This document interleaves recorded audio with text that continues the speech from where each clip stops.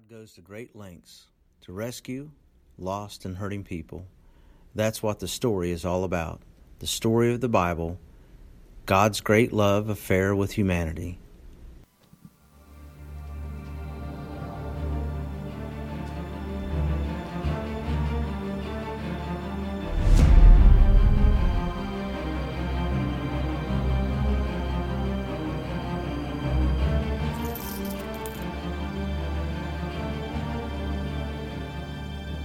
Good morning.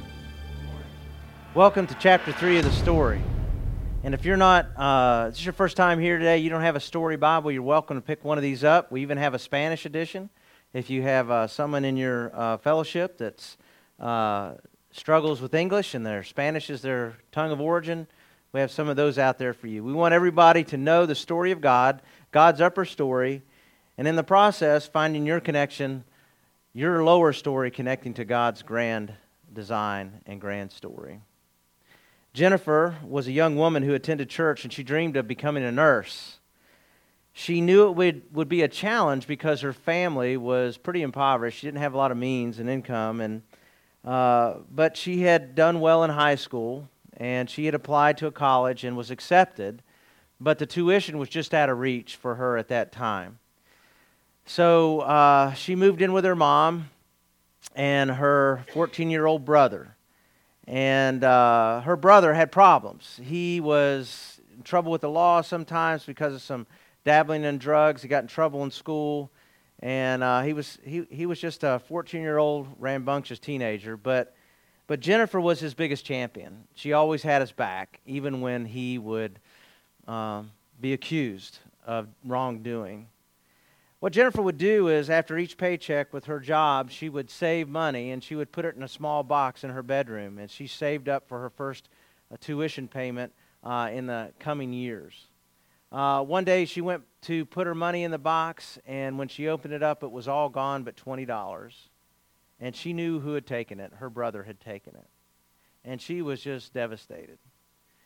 That following Sunday, she went to church, and she heard the preacher talking about forgiveness, talking about God's ability to redeem what's been broken, things that have happened into your life, God being able to bring someone through a moment of betrayal.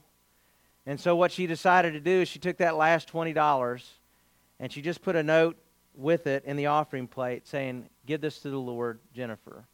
And her story got found out that she was trying to go be a nursing student and she was trying to do this, but her brother had taken the money. So the following Sunday, she was in church again, and the minister got up and he said, "Hey, we received $20 last week. And we also had this note about a girl named Jennifer. We don't know who she is, but some in the congregation have said that she's trying to become a nurse," and that, went into a little bit of the details of the story. And there were 4 or 5 people in the congregation that were just overwhelmed when they began to find out the details of who she was. And they not only came forward to provide monies for her to go to college, but for all 4 years of college. Isn't that a beautiful story? And what she learned was that even though she was betrayed by someone who was close to her, God was still able to redeem that and gave other people actually an opportunity to play into her story and God's story in what happens when you're betrayed and then God steps into your story. Forgiving someone who has betrayed you may be the most difficult thing you ever do.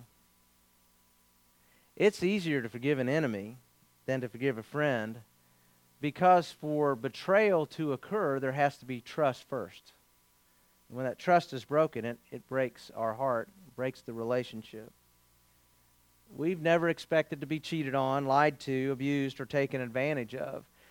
But when those things happen, when it happens, it's so painful. And it really, we can't see past, oftentimes we can't see past that moment. Some people get stuck in that moment for years. We have a vision for our lives, but suddenly it changes. All of us have some vision, some expectation of how it will all work out. What we will do, who we will marry, what the ceremony will be like. I talk to young couples getting married, and the girl always has this image of what her wedding celebration is going to be like, right? And she's thought about that for years. We have these dreams, we have these visions, we have these hopes. And when they're crushed through betrayal or through life circumstances that we never saw coming, it's really hard to get past that. It can really be difficult. And so we start off dreaming how the story of our lives will turn out a certain way, but it never goes quite how we planned it, does it? There are very few people, maybe no one, whose life goes how they thought it would go.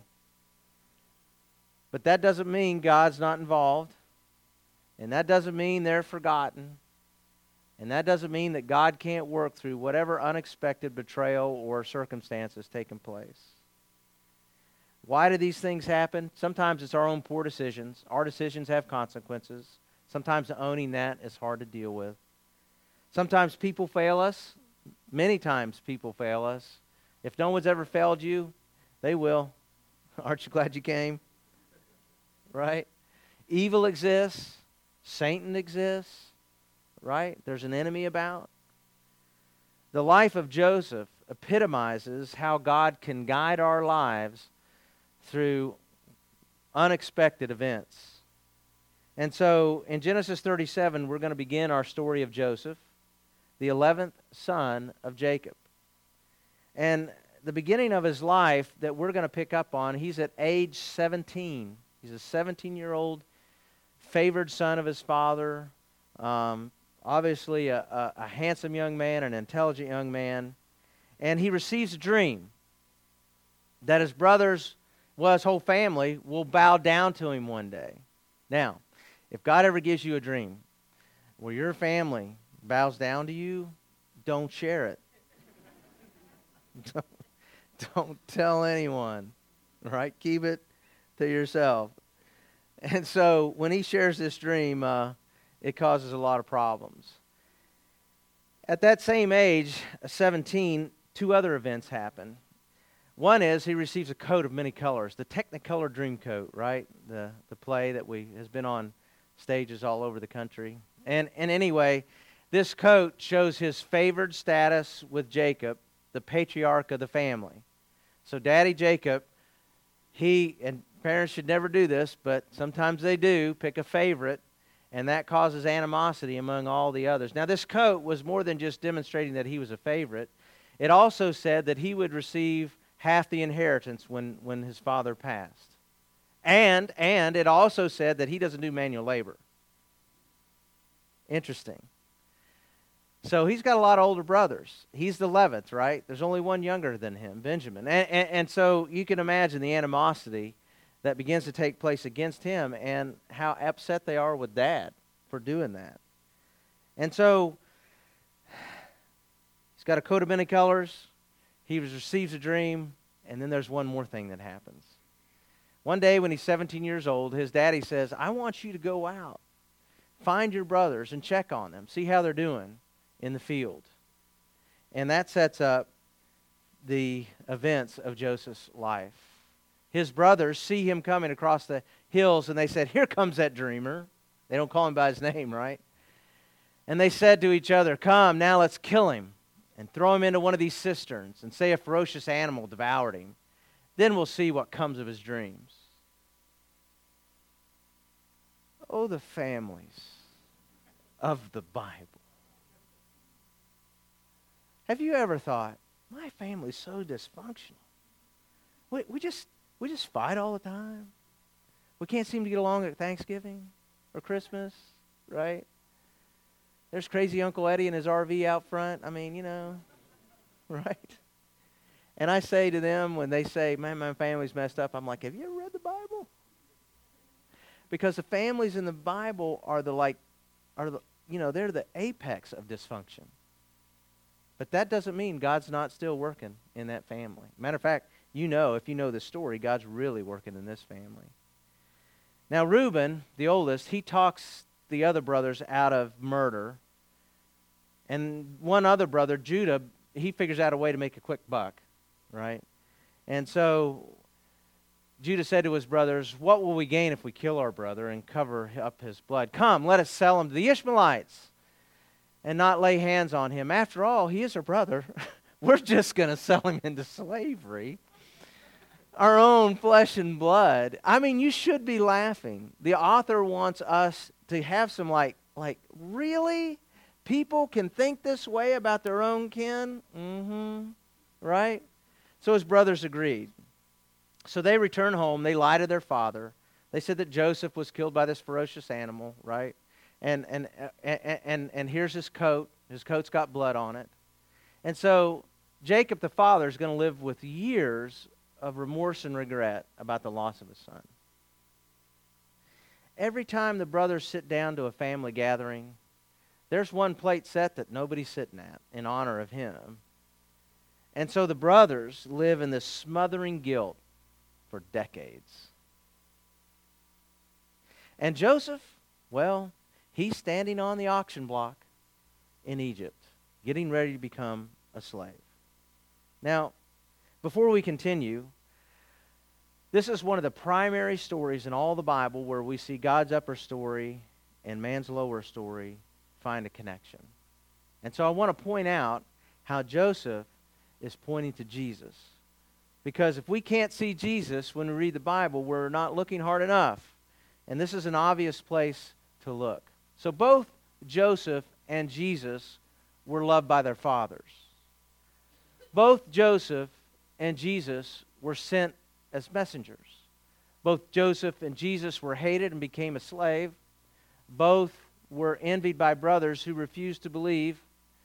Both were betrayed into the hands of Gentiles. Both were sold out by a man named Judas. Both were stripped of their coats. Both came out of the pit alive. Both were falsely accused but remained silent. Both suffered for righteousness' sake. Both were praised by people as a Savior to the world. Both began their good work at the age of 30. Both were exalted to the right hand of the throne of God. And both, Joseph to the right hand of the throne of Pharaoh. Both were where the government rested upon their shoulders, and both would have every knee bow to them. Folks, you can't make this stuff up. If you don't believe the Bible is the inerrant, inspired Word of God, then you are not looking at the Bible. You can't dovetail two lives separated by centuries so close and walk away and go, man, this is just coincidence. Really? Really? That's like taking a hand grenade, throwing it in a junkyard, and out pops a 747. That's what we're talking about. Like that type of coincidence? It's ridiculous. God is at work. God created us, God sustains us, and God is alive in our lives. Amen? Can I get a witness? All right, here we go. All right. Anyway, all right. I'd like to go that way one day, just see what y'all would do. But anyway. Back to the story. Rather than reacting to bitterness, Joseph, he knows God's with him, and he's going to continue to do what he knows his daddy has taught him to do, and that's be a good servant. And so he does. And we read that when his master, Potiphar, who buys him, when his master saw the Lord was with him, and you're going to see that phrase repeat over and over again in Joseph's story, that the Lord gave him success in everything that he did. Joseph found favor in his eyes and became his attendant. Potiphar put him in charge of his household and entrusted him his care to everything that he owned. So Potiphar goes, this guy works as if I am paying him top wage. There's a little lesson right there, right? Whatever you do, do it as unto the Lord, right? So no matter what situation you find you're in, we're going to try to give our best. So that's what Joseph does. And Potiphar recognizes not only is he working diligently, but that favor is resting upon him. I guess Potiphar's an astute guy. Like he can see that there's something very unique happening with Joseph and all those who connect with him in his household. And so he goes I give you complete trust. And so the next part of Joseph's story sounds like an episode from Desperate Housewives, right? And it's just crazy because Potiphar's status gives him the opportunity to leave the house, and then that sets Joseph up for a really difficult moment. After a time, his master's wife, Potiphar's wife, cast her eyes on Joseph and said, "Lie with me." But he refused, and he said to his master's wife, "Behold, because of me, my master has no concern about anything in the house, and he has put everything that he has in my charge. He is not greater in this house than I am, nor has he kept back anything from me except yourself, because you are his wife. How can I do this great wickedness and sin against God?" And then in chapter 39 of the Bible, verse 10, we see that Potiphar's wife continues to pursue him. Like, this isn't just a one-time event. This is every time he's walking near her, she's trying to get him to engage sexually with her. And so, even in the midst of this hardship, Joseph recognizes that God is present, and he's going to do what's right. We could say, in a general sense, Joseph, when he's tempted like Christ, denies the temptation and does the right thing. Now, I know Joseph is a man like we are, human like we are, and he's made mistakes along the way. But it's set up for us to help us see that here is one righteous man who doesn't succumb to the temptation of evil and does what is right. And we're like, that is, like, if I was in that situation, I don't know if I would do the same thing. We might say that, like, we don't know. Because what's interesting is sometimes disappointment will draw us to God, and sometimes it becomes a justification for our sin. And I would say probably more often, our disappointment tends to justify our disobedience. You hear me? It has for me. I don't know if it has for you. Someone might say, "God, you put me in this horrible situation. I'm going to find a little happiness for myself." Disappointment tends to justify disobedience, especially in the area of finding love and belonging. When we feel let down by God.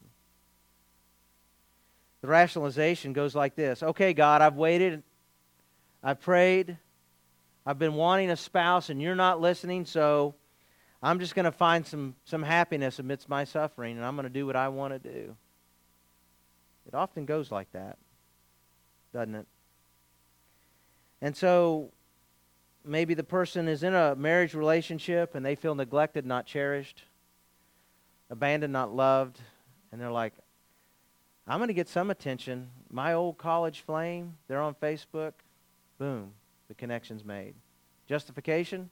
Because they're not finding love. They're not finding acceptance. They feel like God has abandoned them. Justification of all types of sin arise from life's disappointments. Really does, doesn't it? And so Joseph's statement, "How can I sin against God?"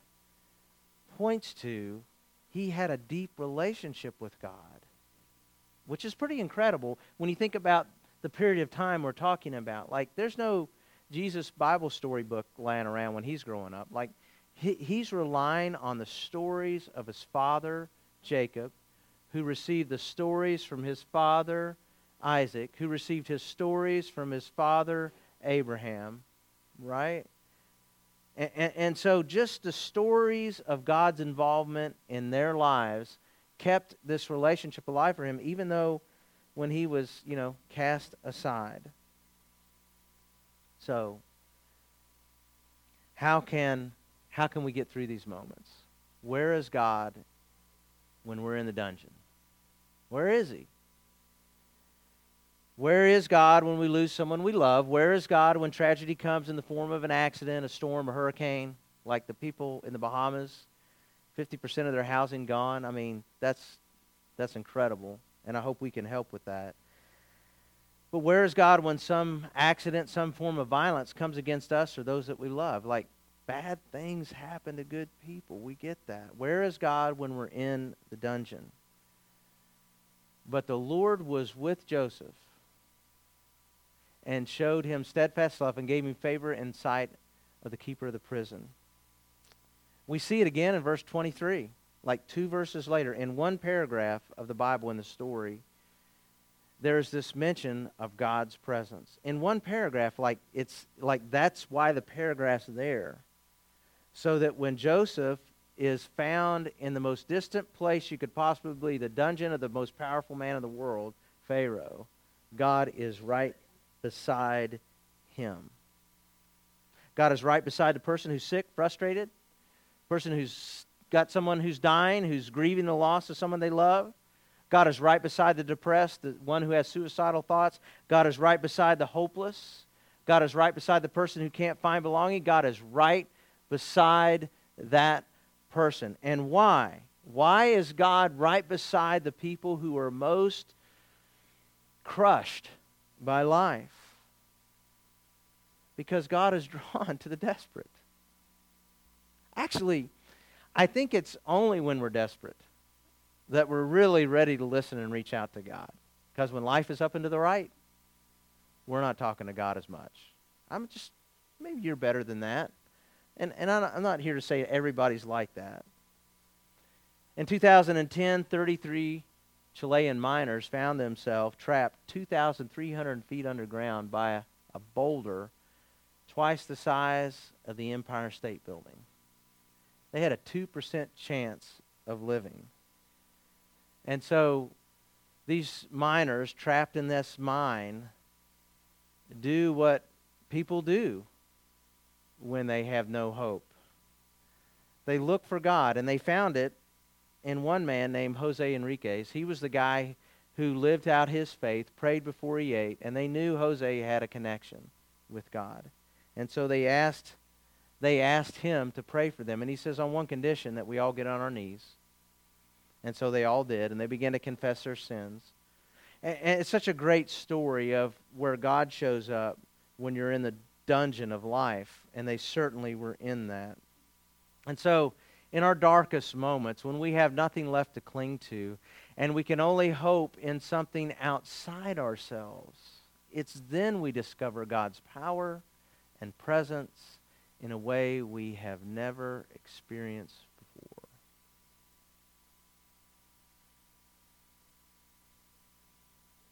I don't want anyone to suffer. I don't want to suffer. But here's what I know. If we recognize that God is with us in our suffering, you can guarantee to receive a special blessing from God, one that you couldn't find until you were put in a position where you had no one to turn to but Him. If you trace this idea in Scripture, you'll find out that God's deliverance often follows closely to those who are in desperate situations. His blessing is best received. Listen, His blessing is best received when we're broken and able to receive it.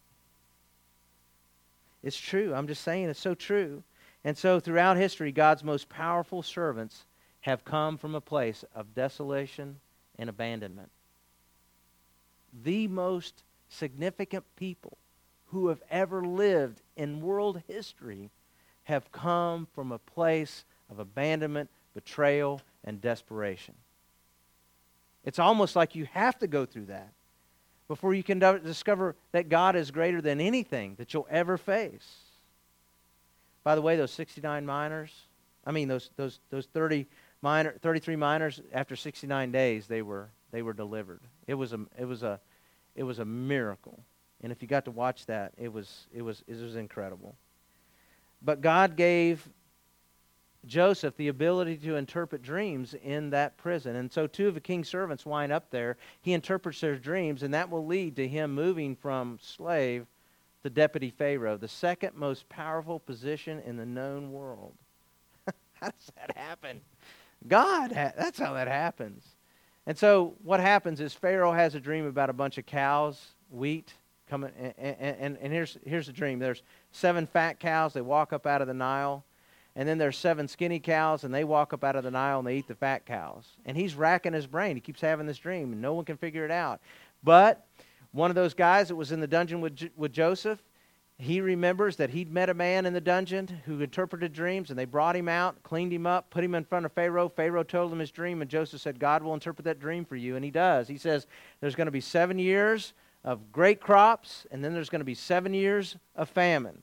And Pharaoh should know that he should put away grain for the next 7 years to survive the following 7 years of famine.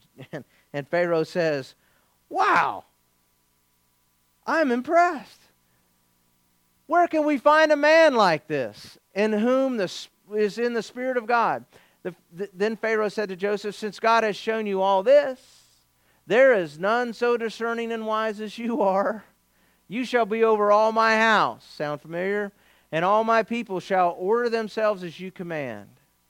Only as regards the throne will I be greater than you.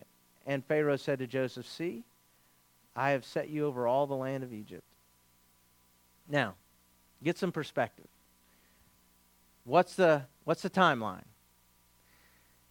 17, 3 things happened, right?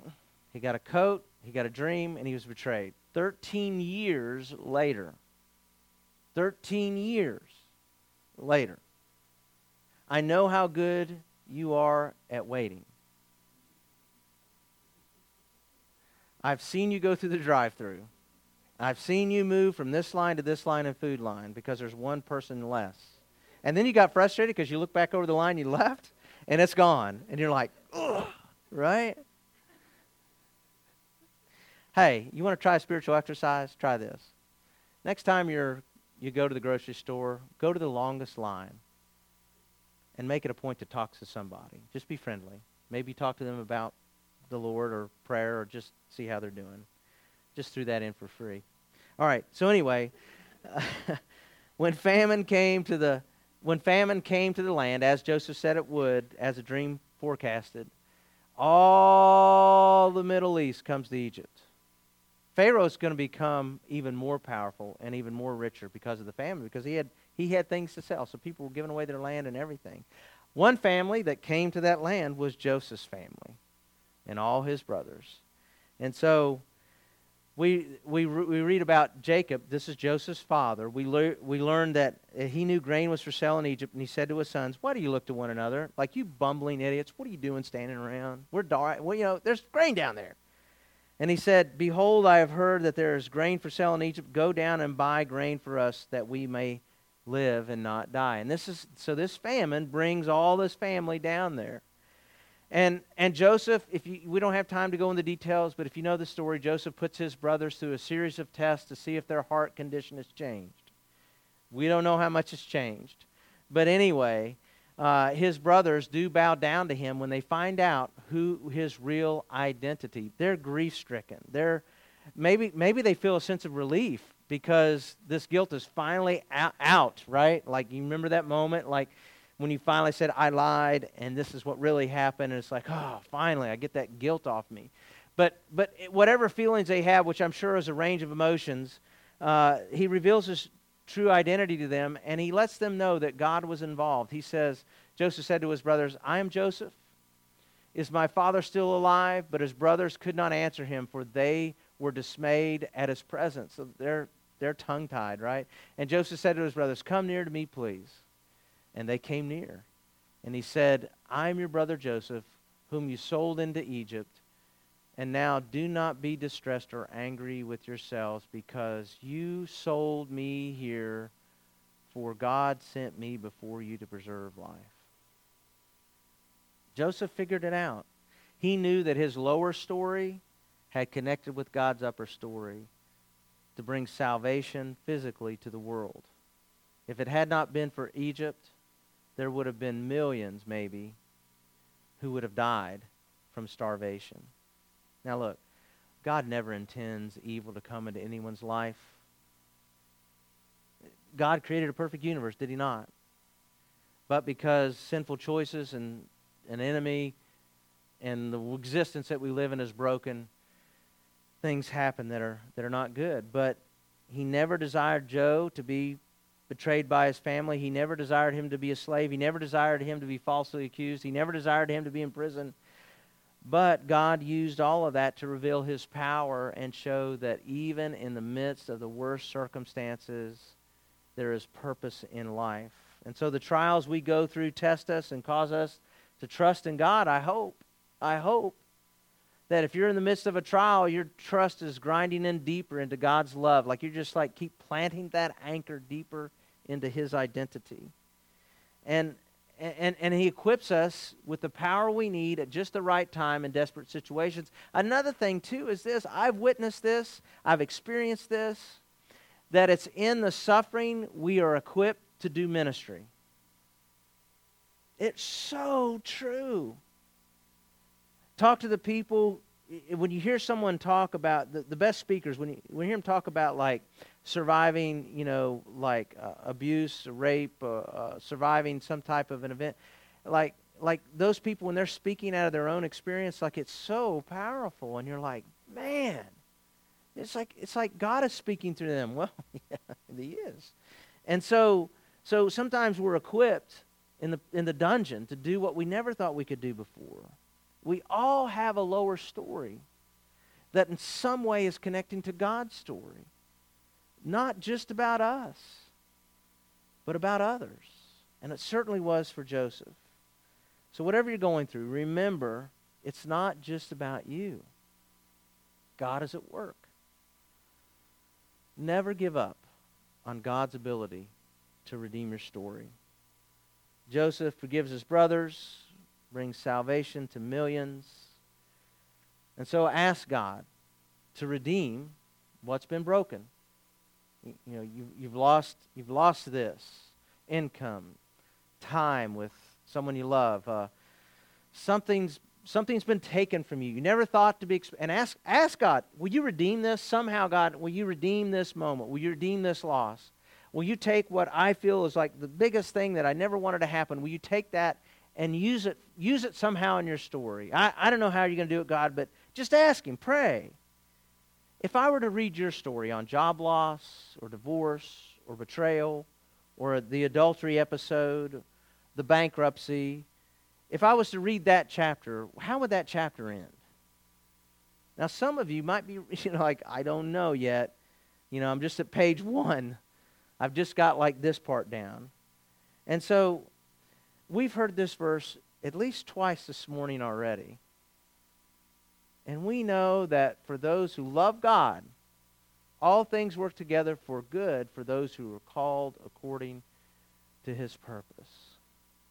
This is one of my favorite scriptures in all the Bible. Because here's what I see over and over again. God redeems things that are broken. And He uses that in a majestic way. We were talking a little bit about this on Wednesday night in our small group. And one of our people in there said, hey, you remember the illustration of the tapestry? So, you see these beautiful tapestries. If you turn them over on the other side, it doesn't look very good, right? Because you got all these threads pulled together.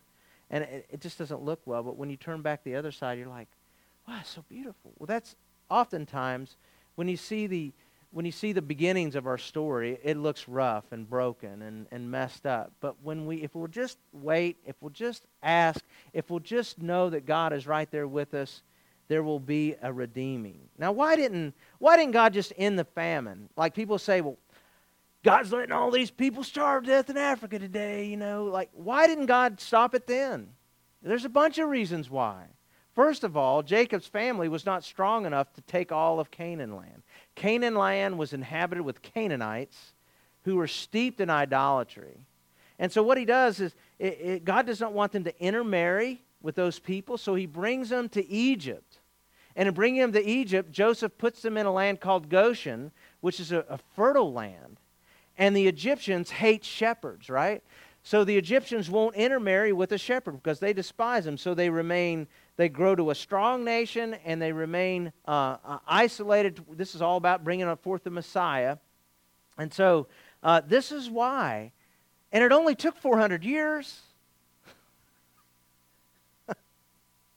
Just 400, right? So hide this truth in your heart.